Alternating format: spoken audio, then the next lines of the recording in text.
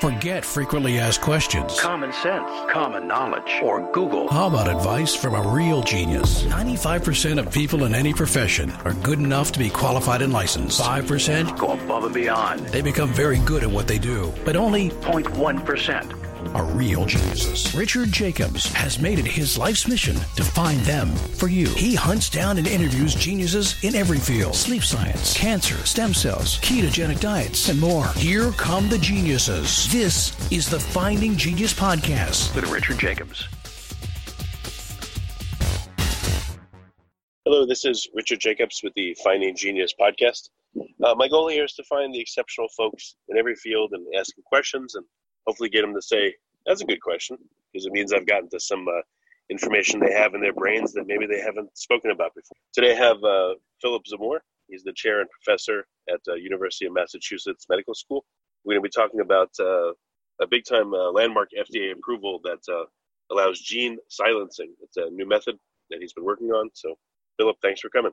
You're welcome. Yeah, what is gene silencing, first of all? Gene silencing, or as it's often called, RNA interference, or RNAi, is a way of destroying messenger RNAs from a gene so that the protein product can't be made. So in its simplest form, it's a kind of off switch that you can add to cells to turn off a disease gene, for example. And unlike other mechanisms that attempt to do that same thing, it acts using a natural cellular pathway, which is why it works so well. Where does it halt the process? Is it a gene is transcribed, but then it cannot be made into the constituent protein, or does it prevent like epigenetic marks? Let's say a gene being looked at and transcribed in the first place. No, so the gene's transcribed, but then something called a small interfering RNA programs a natural enzyme called Argonaute-2 or AGO2, AGO, to actually make a single scissors-like cut in the messenger RNA, which ultimately leads to its destruction. But even that one cut prevents the protein from being made. So what happens to the transcribed gene? Where does it go? Does it get absorbed by the cell, or does it migrate to somewhere, or what happens? No, it gets broken down into its individual nucleotide parts and just recycled by the cell. Basically, the process of destroying it is entirely natural. The only thing that is new is the sequence of the siRNA targets an RNA that normally would be stable to be destroyed by the natural pathway. So I've heard of a lot of places doing gene knockouts. Is this perhaps a superior method to doing a gene knockout, because you could leave the genome intact but still silence the genes you want to silence? Yeah, so I mean, I think you can divide the world's diseases into two broad categories. One is an inborn error where there's a mutation in the genome and you want to turn off the gene forever. And then the other is where you want to, for example, lower the amount of gene product instead of turning it off completely. So a knockout can only do the first kind. And the other thing about a knockout is if it has side effects, you can't reverse them. So once you've done a knockout, you can never go back, which makes it, I think, a really good tool for studying model organisms in the lab, but maybe not yet mature enough for use in humans. Whereas RNAi is like a drug. If you stop taking it, you stop its effects. Yeah, that's really interesting. So this could be cell type specific, it's dose specific, it has a timeline, it could probably be time release. I mean, you can modulate a lot of effects with it. That's exactly right. And the drugs, there are two drugs on the market now that use this mechanism, two siRNA drugs.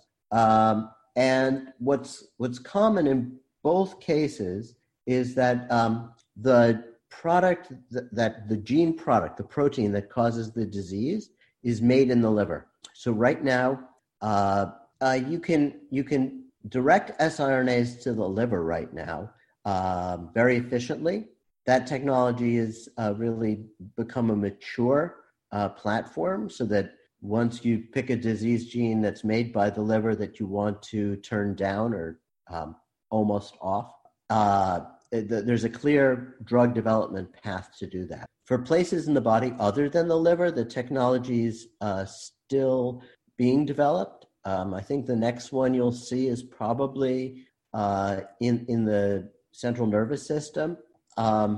Maybe after that, you might see the technology being used actually in the placenta for diseases like preeclampsia. So the two sides of the drug development strategy are, first of all, to make the drug safe and effective, but also make it get to the right tissue. And right now, the only commercial drugs that are based on siRNAs are those that go to the liver and turn off a gene product production there. Why is the liver particularly amenable to these kind of drugs? I think for two reasons.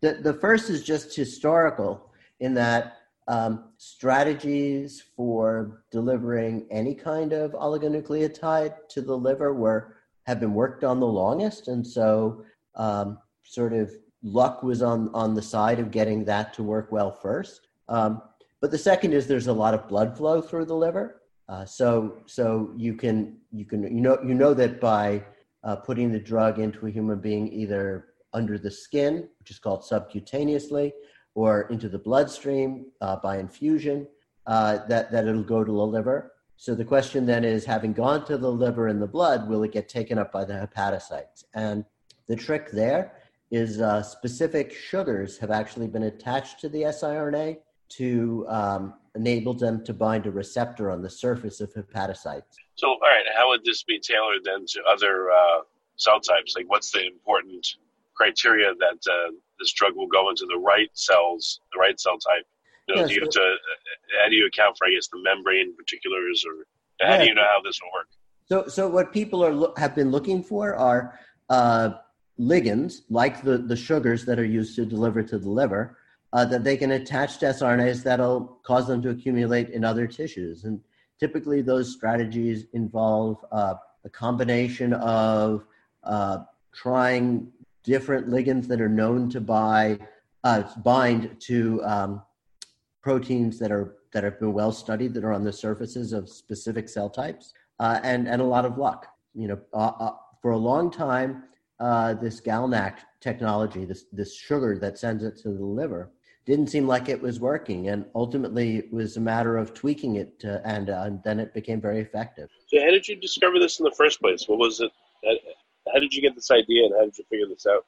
Yeah, so I'm a biologist, and I have not really ever set out to develop technology per se, or drug therapies, but like many biologists of my generation, my eyes are open, and I'm looking to see what discoveries we make about nature might have practical use. So back in 1999, 2000, my colleagues and I, Tom Tuschl, Dave Bartel, and Phil Sharp, started to study a process called RNAi that had been described in the nematode C. elegans. And when we figured out how to study it biochemically in fruit flies, we discovered that the sort of active ingredient in the pathway were these little tiny RNAs called small interfering RNAs, or siRNAs.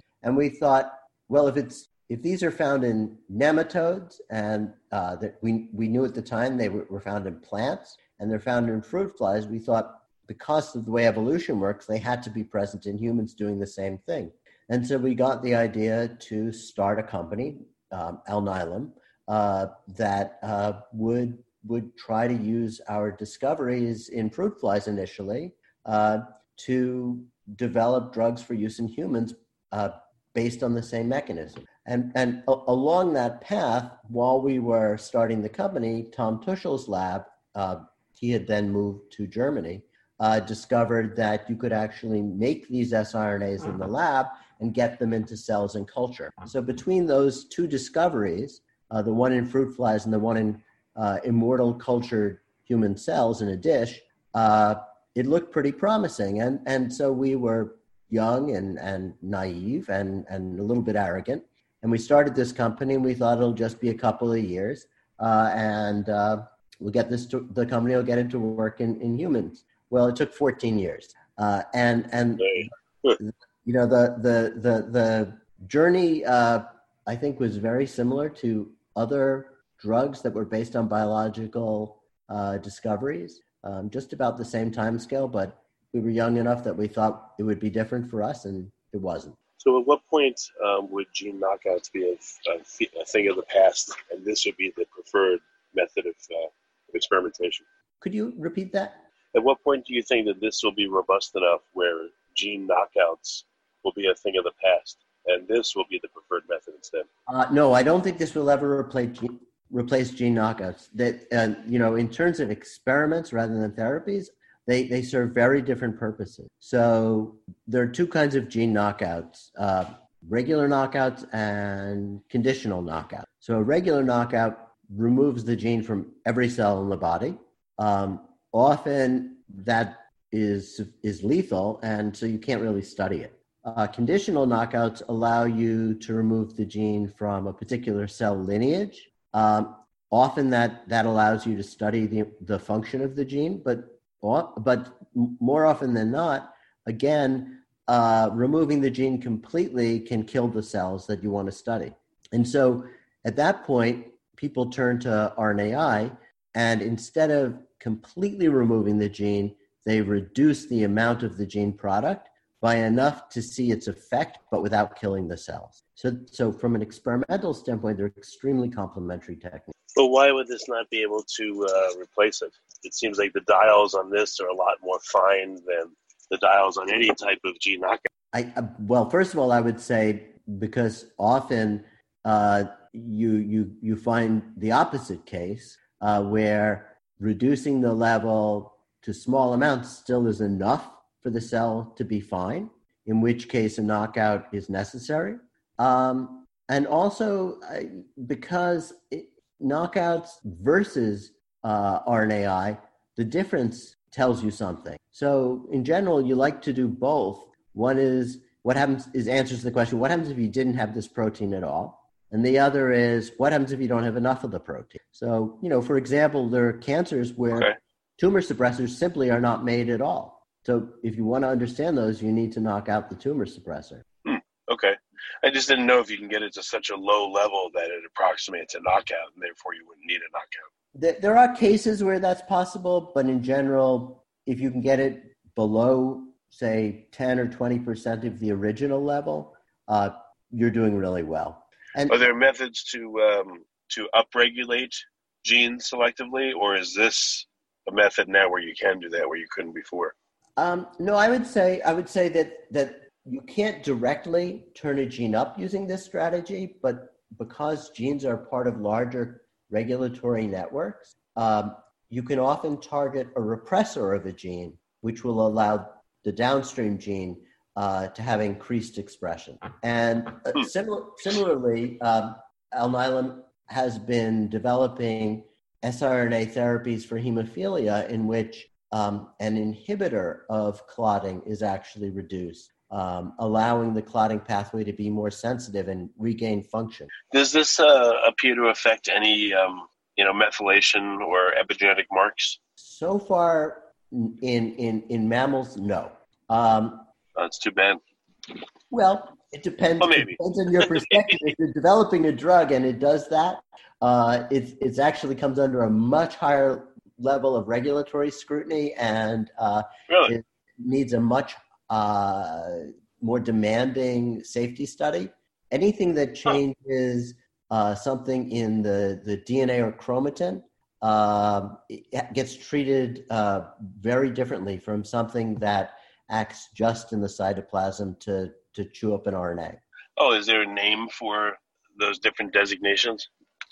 Yes. Are there any drugs that do appear to remove epigenetic marks? Yeah, I mean, there are HDAC inhibitors, for example, that do that. But generally, those are anti-cancer drugs.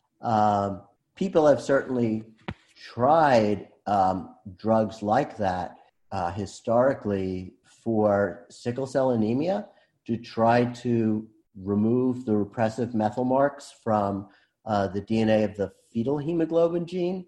It hasn't been, I think, a very effective strategy. And I think if you were to develop something like that today, the level of regulatory scrutiny would be pretty high to make sure that it was doing that only in erythrocytes and not in other cells. Do you think that this could be used to prevent bacteria from infecting us, or to prevent, as an antiviral somehow? Or if a cell gets infected by a virus, could it be a way to block the action or the construction of more virions? So to take your first question, can it be used as an antibacterial? Probably not. As an antiviral, absolutely. And I have a colleague who right now is working literally round the clock with her lab to try to develop siRNA antivirals for COVID-19. And if you were a member of the majority of animals on the planet instead of a member of this tiny little minority of mammals, you would routinely use siRNAs as an antiviral. So in arthropods and nematodes, the siRNA pathway is one of the main defenses against viruses. So every beetle, that's a good sign. every butterfly, every fruit fly, they're all using this pathway to fight viruses. Where does their siRNA material come from?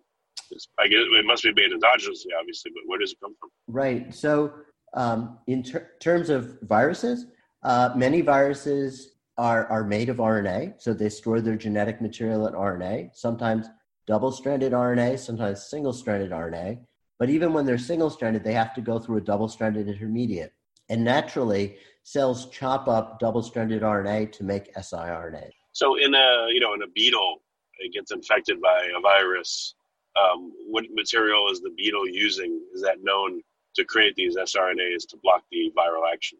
Yeah, it actually uses an enzyme called dicer that chops up the double-stranded RNA genome of the virus and directly makes the siRNAs that way. So in a way, if you think about the parallel to our antibody immune system, the big trick in antibodies and in T-cell receptors is that the presence of something like a protein, for example, on the surface of a pathogen or made by a virus, triggers a specific immune response against that exact protein, right? That's the basis of vaccines, to basically produce a lasting memory of how to make antibodies for the rest of your life against that feature of the pathogen. So the RNAi system is analogous in that it takes the genetic material of a virus and uses it directly to make siRNA. So when the virus isn't there, it doesn't make the siRNAs. And when the virus gets there, it recognizes the fact that it's double-stranded RNA, which is something unusual in a cell, and it chops it up into siRNAs that then can be used to destroy the messenger RNAs that the virus makes and the genomic RNA. Huh. That's really interesting. That's amazing. I wonder why our cells don't do that. Or maybe they do, just not strongly enough. Or so there are sort of two main pathways that accomplish these conversions of double-stranded RNA into smaller RNAs. One is called the microRNA pathway, and one is called the siRNA pathway, and they both use versions of the enzyme dicer. In the antiviral RNAi pathway, dicer is extremely efficient. And in the microRNA pathway, it's a much more tame enzyme. And so in mammals, we use this sort of wimpier version of dicer to make small RNAs called microRNAs that regulate our own genes, but we don't normally use it as an antiviral. Now we can take advantage of that pathway with synthetic siRNA drugs, but the antiviral pathway using this really efficient version of dicer was lost somewhere on the way to the lineage of mammals. but it was retained in arthropods, so lobsters and flies and beetles. Interesting. Are we able to look for the presence of even small amounts of this sRNA in our own cells when we get a viral infection? Do you think it's there at all, or it's not there at all? I don't think it's there at all. Interesting. But viruses do actually exploit that to make their own microRNA. Oh, tell me a little bit about that.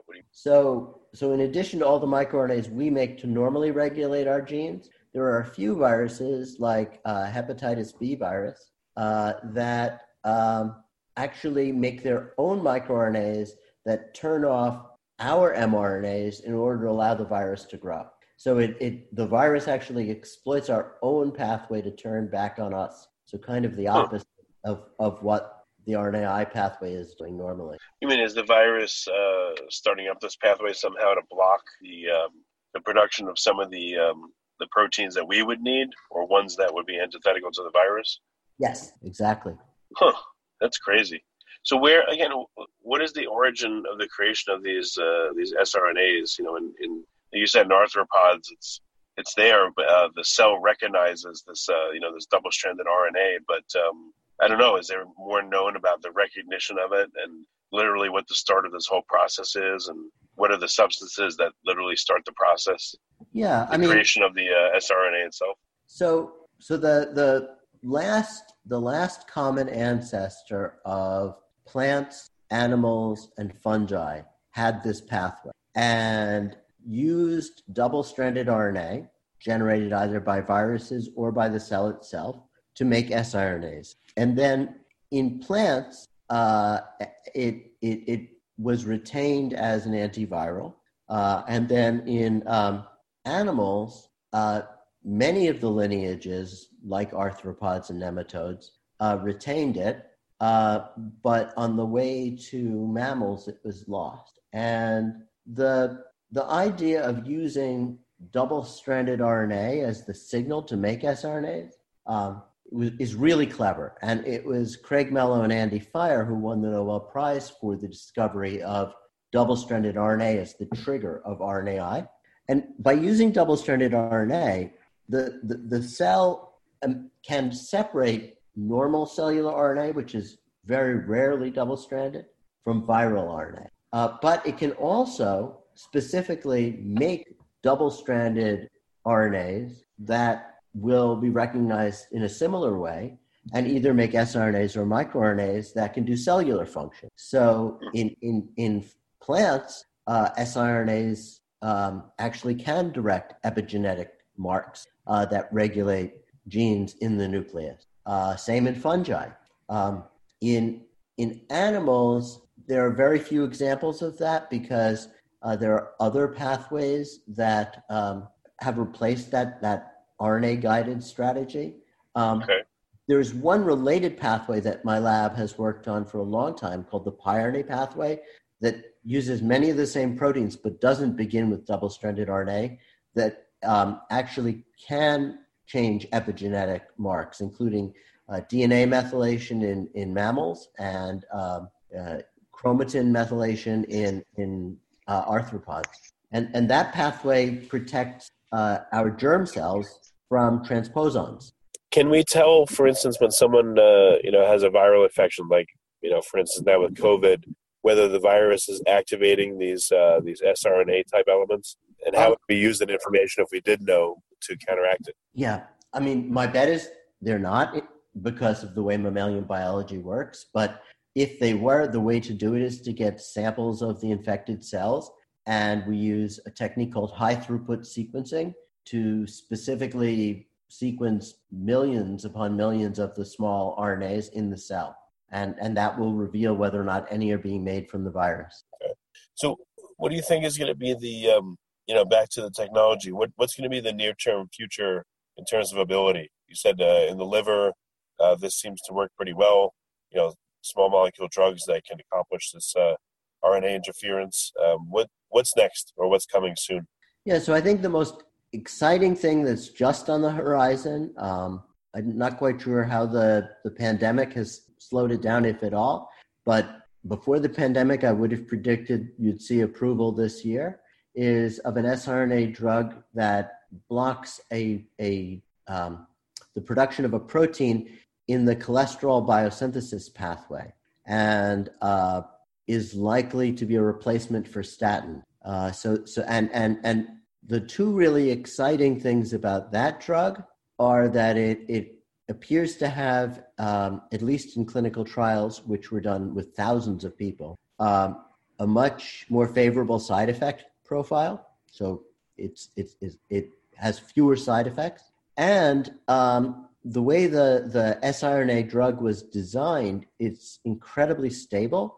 And so you would only need to receive it twice a year, which is a huge advantage for people with high cholesterol, because forgetting to take a daily medicine is one of the main reasons why statins don't work as well as people had hoped. Oh, wow. So if you could just go to CVS and they would give you an injection that felt not so terribly different from a flu shot twice a year, I think, people's cholesterol would be under much better control. So that would be different. I think that's the near term. I think the long term is to develop siRNAs that can be injected into the nervous system, maybe twice a year, that would allow you to treat diseases like Huntington's disease. And there's a lot of work being done both in companies and in academic research labs to try to bring that about. Okay. Well, very good. Phillip, what's the best way for people to find out more about this phenomenon and to read some of the work that you've put out there? Well, all of the work that I've done is available at either my Google Scholar homepage. You just search for me by my first initial and my last name. Nature has had over the years a number of really great articles about the field. And I think they now have a permanent set of pieces for the sort of scientifically literate layperson on their website.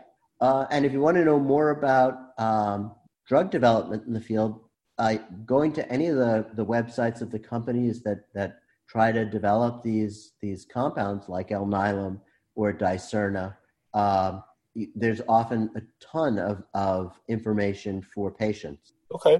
Well, very good. So those, any other ways to follow up, or those are the best?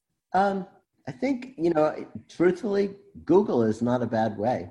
You'll get if you just search siRNA, you will get a lot of information, and you just look for reputable sources like universities, websites, or the big scientific magazines, Scientific American, things like that. All right, very good. Well, Phillip, thank you for coming, and it's really interesting work that you're doing. Thank you. It's a pleasure. You've been listening to the Finding Genius podcast with Richard Jacobs.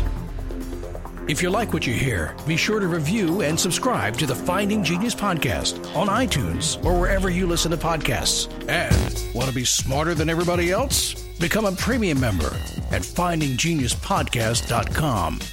This podcast is for information only. No advice of any kind is being given. Any action you take or don't take as a result of listening is your sole responsibility. Consult professionals when advice is needed.